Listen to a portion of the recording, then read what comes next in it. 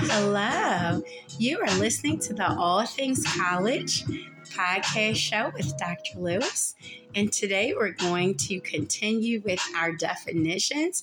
I think we left off on episode 5 with internship. Now brings us to the L's, lecture. What is a lecture? A lecture is a term used for when professors are teaching a large amount of people, right, in a classroom.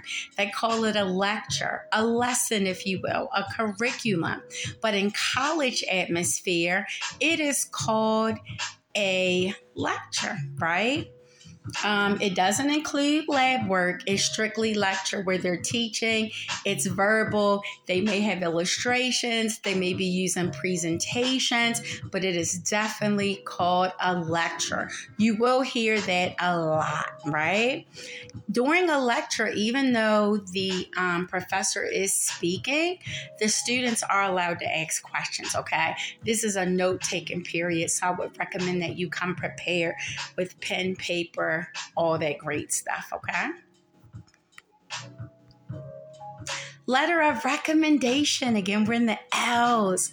Letter of recommendation is part of the college application and scholarship process, okay? This is where you go to your professional colleagues, maybe people you've worked for, maybe people you've worked with, even your professors to write letters of recommendation. It's always great to go to them and say, hey, this is what I'm applying for. I need you to write me a reference. Talk about how you've seen me grow in different areas, how I take on challenges, how I analyze, okay? So go ahead and ask for that. That is common. You can even ask your friends, but make sure it's a professional letter of recommendation that speaks to your skills, okay, as it relates to learning in college. Next, still in L's, liberal arts. Liberal arts, you'll hear that term a lot in college. Stands for literature, art, mathematics, philosophy, and social and natural sciences. This is criteria in an industry that includes math, science, and computer science, right? So that's kind of like the liberal arts department, how I spoke earlier about how there's different departments depending on what you're studying. It's the same for liberal arts. Next, it's major. So you have a major and minor. A major is the primary focus of your 4-year degree. For example, a student might major in business, accounting, marketing.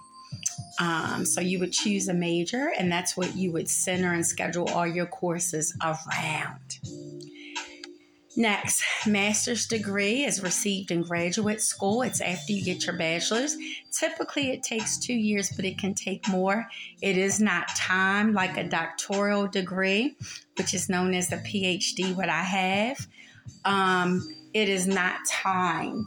So you do have a while to complete it, but I would say try to complete it as soon as possible because you don't want to have gaps in your learning. Next, an MBA. What is an MBA, Dr. Lewis? An MBA stands for Master of Business Administration.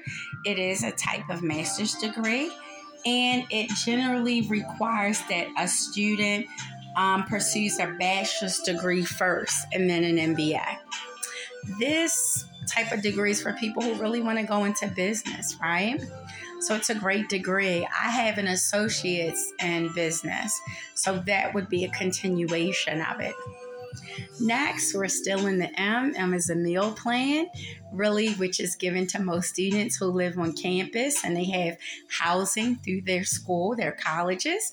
Meal plans includes funds that can be used at campus shops, bookstores, and restaurants. That's what a meal plan. Again, it refers to students who are on campus, not only taking classes, but sleeping and living there. Next, we have M for midterms. Midterms are important. They occur in the middle of the semester, and they basically test a student's knowledge and how well they're learning and comprehending the information. Midterms are graded heavily Okay, more heavily than tests and coursework, but not as heavy as finals. So midterms, you want to get your study on, get some groups going, really take time to study and do what's necessary in order to do well. Okay? Minors. Minor is a secondary focus. We explained what a major was a few seconds ago. Now in the minors is jointly learned with a major. To go to college to get a degree, you don't have to have a major and a minor. Some people do. For example, a student might graduate with a major in biology and minor in psychology, right? And so they'll intertwine and have different set of criteria of courses they'll have to take. So you can do both, a major and minor. Some people may ask, Dr. Lewis, is it beneficial?